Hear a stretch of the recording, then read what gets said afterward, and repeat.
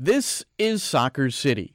Don't focus on the words, watch closely instead. That's Dan Hill's suggestion from his new book, Famous Faces Decoded, a guidebook for reading others. In a moment, Dan's going to explain how that can impact the coach-player relationship in soccer. Also today, the plight of the Puerto Rican women's national team. Anytime that we end a competition, the Federation fires the coach, whether they did a good job or they didn't. That's player Nicole Rodriguez with her part of the global story in the fight for gender equality. That's coming up. New York City FC has 5 matches remaining to determine playoff positioning. That starts on Saturday in Montreal. From Quebec, TSN's Joey Alfieri says that the Impact had a difficult start with new coach Remy Gard. There was some friction. I mean, the media was divided on the approach. The fan base was also divided on the approach that Gard was taking. And I mean, it was like a here we go again. The Impact are going to have another long season where they're going to be out of it. However, things have improved for the Impact. The full interview coming up in our final segment.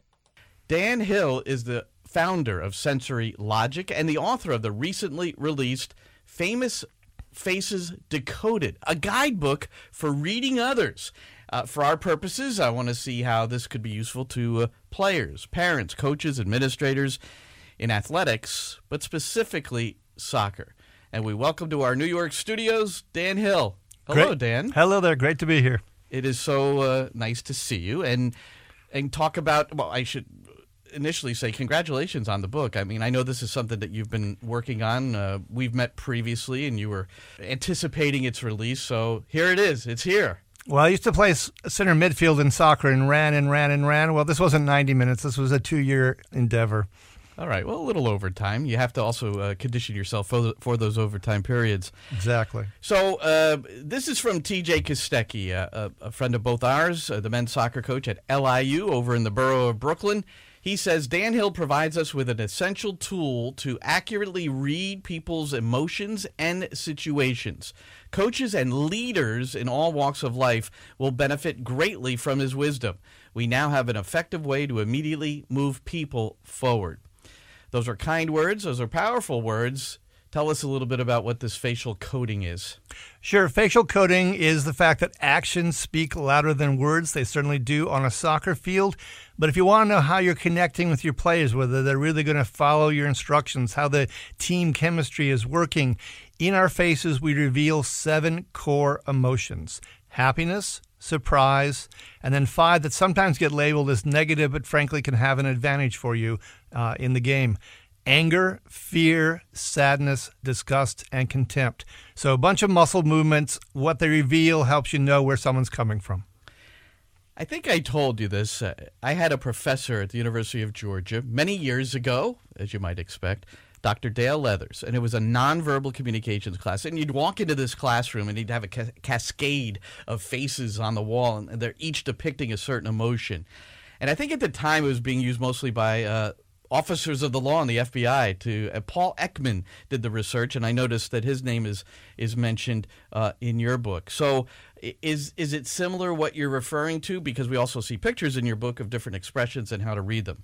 Yeah, in fact, I was trained by Dr. Paul Ekman. He is the leading expert in the field. It's Charles Darwin who started this, who first realized that in your face you best reflect and communicate your emotions, in part because the face is the only place in the body where the muscles attach right to the skin. So it's quick, real-time, unfiltered data. But yes, Ekman started this in the sense that he turned it into a methodology, so we know specifically which muscle movements go to which emotions. But boy, has this got ancient roots. You're talking about looking at the Sphinx, looking at the statues on Easter Island, totem poles. I mean, this is just how human beings are hardwired. Here's my simplistic look at this. It's like, look, I can look at you and can tell if you're, happy at the moment, maybe sad at the moment. So why is this a study of it? To what extent do you take it so that you have a deeper meaning maybe in what somebody's really feeling? Well, you must be very good at it if you can always pick it up accurately, because I did a test. I have 173 celebrities in my book. I had people say what they thought were the dominant characteristic emotions of these celebrities. They had about a 34% accuracy rate as to figuring out what were the top 2. And there's a book out right now called Emotional Intelligence 2.0. They ask people to self-rate how they're feeling, and they have almost the same percentage, 36% accuracy. So I think one of the things that happens in life is not only do we lie to other people, we lie to ourselves and say, hey, I'm pretty good at this. I know what's going on around me. I think we could all be better, and include myself, of course. We all need a feedback loop. We all need to know how we can build the rapport. So in the moment, you need to look for not just one emotion often, but is there a blend of emotions? Is there a transition to emotions? I was talking to someone the other day from Brazil, a big soccer fan. He says, yeah, we go from the ecstasy of scoring a goal to, oh my God, did we make that stupid play in the defensive end of the field? So we're right over to agitation before you can blink. I trust that there are deep-rooted things that we can discover here. And the one thing that's intriguing to me is how you describe the facial muscles, that they're more closely attached. And in the book, you said there's an abundance of expressions due to an abundance of facial muscles. Could you describe that a little bit and how that assists in what you do? Yeah, Gladwell, if you go back to Blink, a bestseller, he said, there's a wealth of information in the face. There sure is. We should just pay attention to it. 44 different muscle activities. We're talking about a finite set here, though. There's 23 muscle activities that correspond to those emotions I gave a moment ago. One of my favorite ones is contempt, because if we're talking about a situation TJ mentions, for instance, he might have a player he really needs this guy with him, but he's a bit of a prima donna, and he's got to connect with him, and he's got to find a way to make this relationship between them work. The most dangerous emotion you could probably see on a player's face that you're trying to coach is contempt, where the corner of the mouth pulls up and wide. It bears some similarity to a smile, but it sure isn't. It's a smirk. And a smirk means I don't trust you and I don't respect you. And in a marriage, this is the most reliable indicator a marriage will fail. So you can imagine between coach and player, this is not a good thing. Because that's certainly a marriage in other ways, the relationship between the coach and the player. So you mentioned the mouth and that area of the face, but where is the most profitable place on the face to look? Is there one? Because if I would imagine you're facial coding me right now, Dan. At the end of this interview, I'm going to ask you to see what you came up with, but. Is there an area of the face that we should focus on, or are there different emotions to different areas of the face? Different people play it differently. I would say when I'm in Asia, the eye area is best because Asians are very subtle, particularly the Japanese. My favorite haiku, only problem with haiku form, just as you're about to say something, That's a lot like trying to read expressions in Japan. They have what we call micro expressions that are on the face for maybe 1/5 of a second. The smiles are very slight, but if you go to the eyes, that's even more reliable than around the mouth. Because, of course, we smile a lot. We use smiles to camouflage our true expressions. So I would say in some situations it's there, but it really depends on the person. So what level do you believe, if you want to percentage it out, if you've figured this out, but the actual words from people versus the nonverbal. We're talking specifically facial coding and facial expressions. If you compare it to words versus the facial coding, what's the most important? It's certainly the face. So let's go to an interesting study by a UCLA professor. He talked about what he called ambiguous situations. It might be a power differential between a coach and a player. It might be you're in an interview situation. You're going to hire someone, and they know they want the job badly, so they're going to try to give you the nice words. Well, it turns out in these ambiguous situations, the words are worth about 7% of what's truly going on based on the study. Yeah, the voice is pretty good, about 38%, but the lion's share, 55%, is from the face. Now, if you move over... See, I thought tone of voice would eclipse the face, but that's somebody who's not... Well, it matters, but the problem is it's abstract. You don't walk around with a tonality machine in your pocket. You just don't work that easily. And body language is fine, but there's some problems here. One is soccer is a very international sport. It's one of the things I love about it. Well, the hand gestures vary by culture. The hand gestures that's just fine in Belgium might get you killed in Sicily. The next thing is that you can fake the body language. It's much larger, grosser movements. So when you talk to psychologists, they'll tell you that about 80% of them are on board that facial coding is really the cat's pajama. That percentage drops to 60% or less for body language. So it's in the game. It's worth something. I'm not denying that. but the facial coding is more precise and it gets you to specific emotions. Body language, you can just tell you defensive versus aggressive versus open. That's okay. That's a starting point, but I like the specificity of facial coding. So what is the most beneficial thing? Let's stick with coach player, because I would imagine it works both ways. Yes, I mean, oh, absolutely. The player needs to be able to read the coach as the coach reads the player. But from your book specifically and your studies, how can both parties benefit? Well, let's start with the coach looking at the player.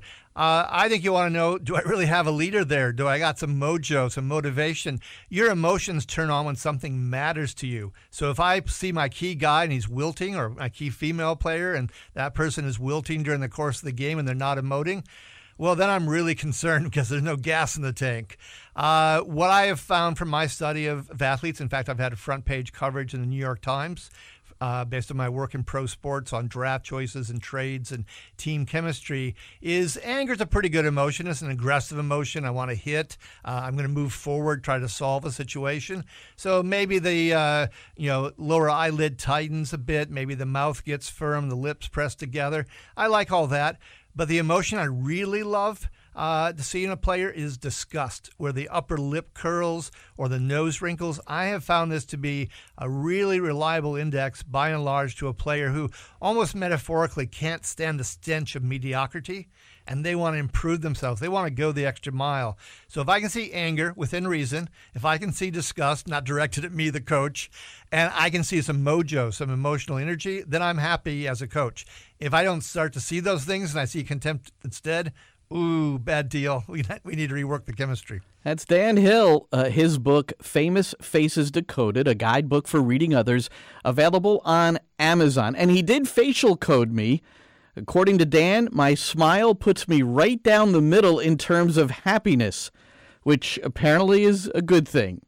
Nicole Rodriguez is a high school teacher in Colorado. She teaches Spanish at Castleview High School, and she's also a member of the Puerto Rican women's national team, a team that on August the 30th joined a worldwide movement, in particular from the Caribbean, to protest playing conditions while also searching for financial transparency from their federation.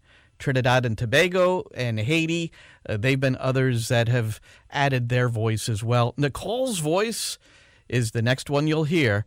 Welcome to Soccer City, Nicole. How are you? I'm good. Thanks for having me. You're welcome. Well, let's go back to August the 30th.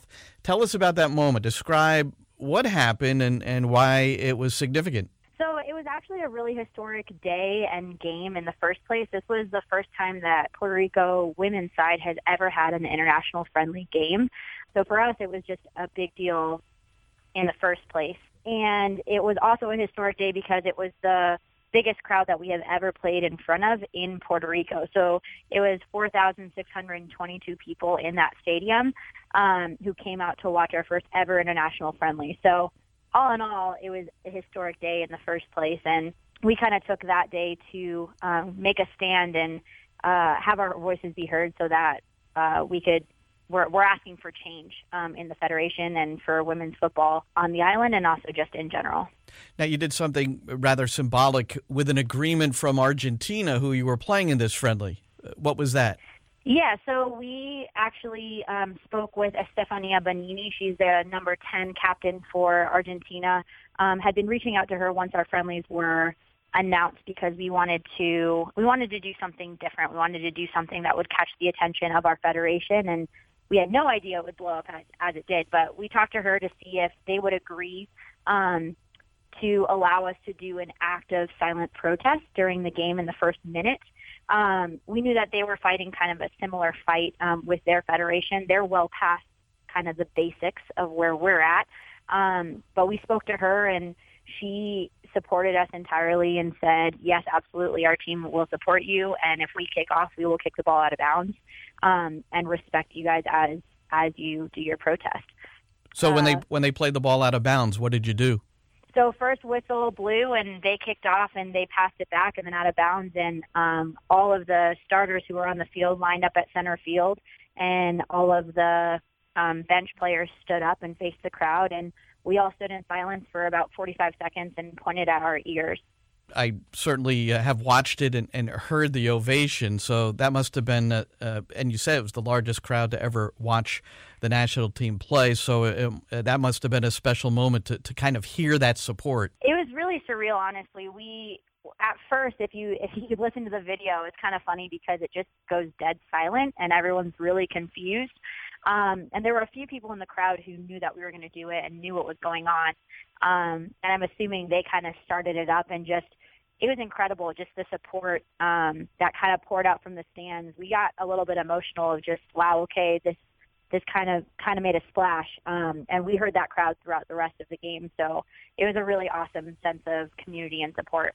Well, Nicole, what are your specific issues with the Federation? We wrote a letter on June 4th of this year to the president, kind of detailing a lot of the things that other countries who are fighting the same fight see as basic, and that we are not receiving. So one of the things is just conditions of field, okay? So, for example, for training for this Argentina game, or these two games, we were training on pitches that were completely waterlogged, because the club teams have priority on all of the fields, and we don't have our own training facility. So we always get bumped to whatever fields might be available and whatever club might decide to lend us their field. And so in this case, it was a waterlogged, muddy field. In addition to just training conditions, we're asking for just friendly games. Like this was our first ever international friendly game. We have only played in competitions, and there's years where we've been just not training at all. So from the time that we made history and made the 2016 CONCACAF finals for Olympic qualifying, first time any team, either men or women from Puerto Rico, has made a finals in CONCACAF, we hadn't played a game. We hadn't played any games until this May, when we played again for qualifiers for the World Cup. So just having continuity is the biggest thing. Continuity in practices, having camps, having international friendly games, and in addition, having a coach that's continuous. Anytime that we end a competition, the Federation fires the coach, whether they did a good job or they didn't. And for us, Shek Borkowski was incredible and was doing a really good job and implementing structures that we needed and professionalism that we needed. You're the coach you're referring to, Shek Borkowski. He has sued the Federation for 9 months back pay, and the coach that preceded him has also sued the Federation. So it would appear that there's a reluctance to pay the head coach of the women's national team. Yeah, there is, and it's all. I think the main thing that we're seeing is that it's all about the money, honestly, and that's what we're asking for, transparency, because FIFA Forward program has given us money, and we've researched a lot of that, and we should be getting significant amounts of money per year just for the women's program and for development, and we are not seeing any of that money. Although on the budgets, and you can look those up on the FIFA website, on the budgets it's saying that they're spending X amount of money. For example, in 2013, I think it said that they spent $63,000 on the women's side, and we didn't have any competitions that year. We were completely inactive. There was one competition, I think it was for either U15 or U17. They played one round of qualifiers. To be clear, Nicole, what you're saying is that the Puerto Rican Federation, in their line items, have put things in that have not happened.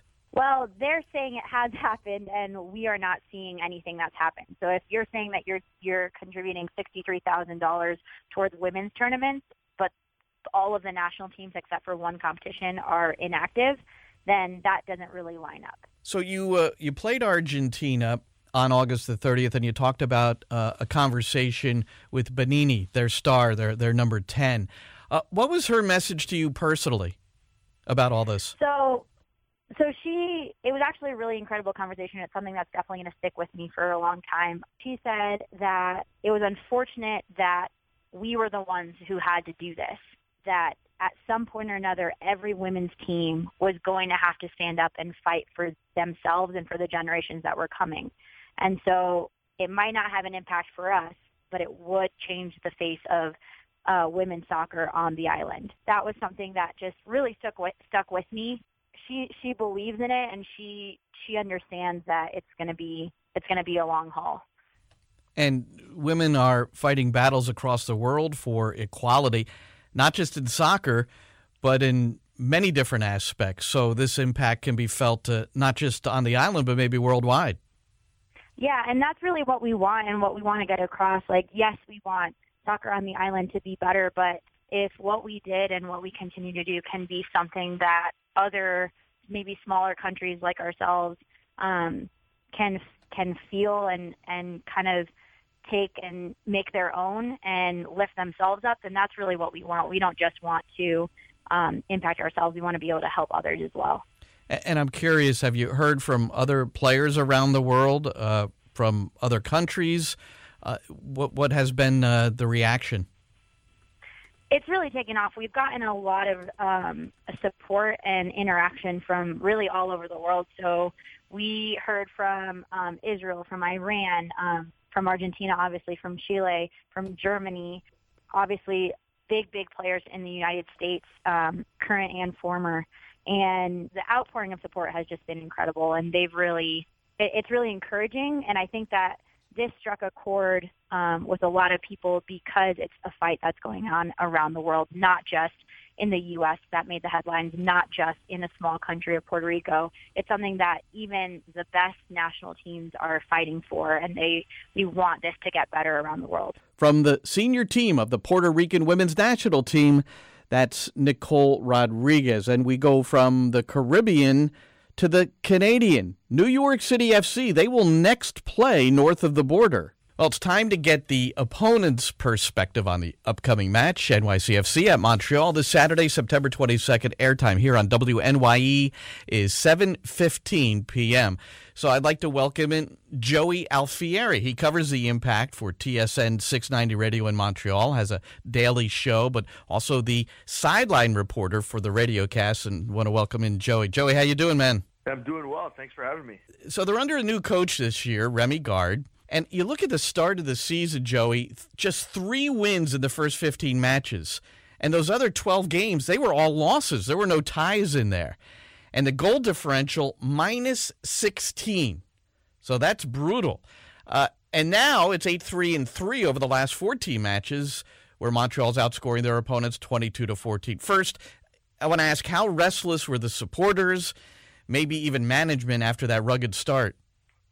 Yeah, you know what? I think it was really interesting. It was an electric time, especially early on, because if you remember, when things weren't going well, Remy Gard started calling out players and their training habits, and there was some friction. The media was divided on the approach. The fan base was also divided on the approach that Gard was taking, and it was like a here we go again. The Impact are going to have another long season where they're going to be out of it. But finally, you know what? I think the coach ends up winning. And really, I think he kind of broke some of the habits. And look, they've had European coaches before. But I think, somebody who's coached at Lyon and at a bunch of different stops and some big stops too in the Premier League and all that stuff. So I think he comes in with a certain pedigree. But early on, there was a ton of friction. And I'm not sure the players were buying in, but like you said, you mentioned the splits there, and something clicked. And finally, it looks like the players have bought in. But there was a lot of tension here early on. Don't let the last 15 games or so fool you. It was tough sledding early. Well, what can you get more specific as to what you think changed? Well, I think at a certain point, the players were, or not. I'm not going to say all the players, but I think some of the players were a little bit resistant. As to, the coach coming out and the coach's approach and, talking to the media and saying, this player, and he mentioned Dominic Lazaro and a guy like Anthony Jackson and Raheem Edwards, who's since been traded. But, he singled out some players saying, like, listen, you're not training to my liking. I don't care how young you are, how talented you are. You're not going to play. And I know that rubbed some guys the wrong way early on especially. But at a certain point, I think the guys bought in. I'm not sure what the specific moment was.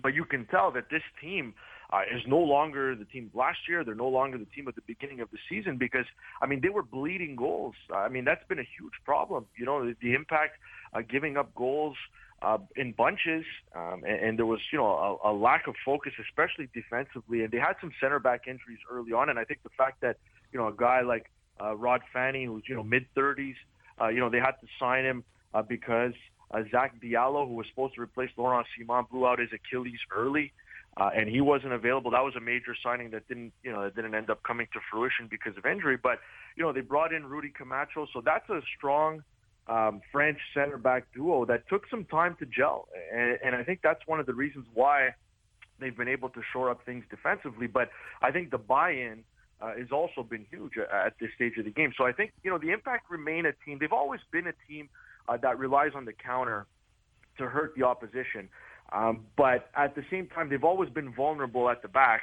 Yeah, I was going to ask you, because you look at the Philadelphia match at Talon Energy on the road, a 4-1 win for Montreal, their most recent match. Only 40% possession, so they do like to give the other team the share of the ball and then counter, with Ignacio Piatti leading that oftentimes?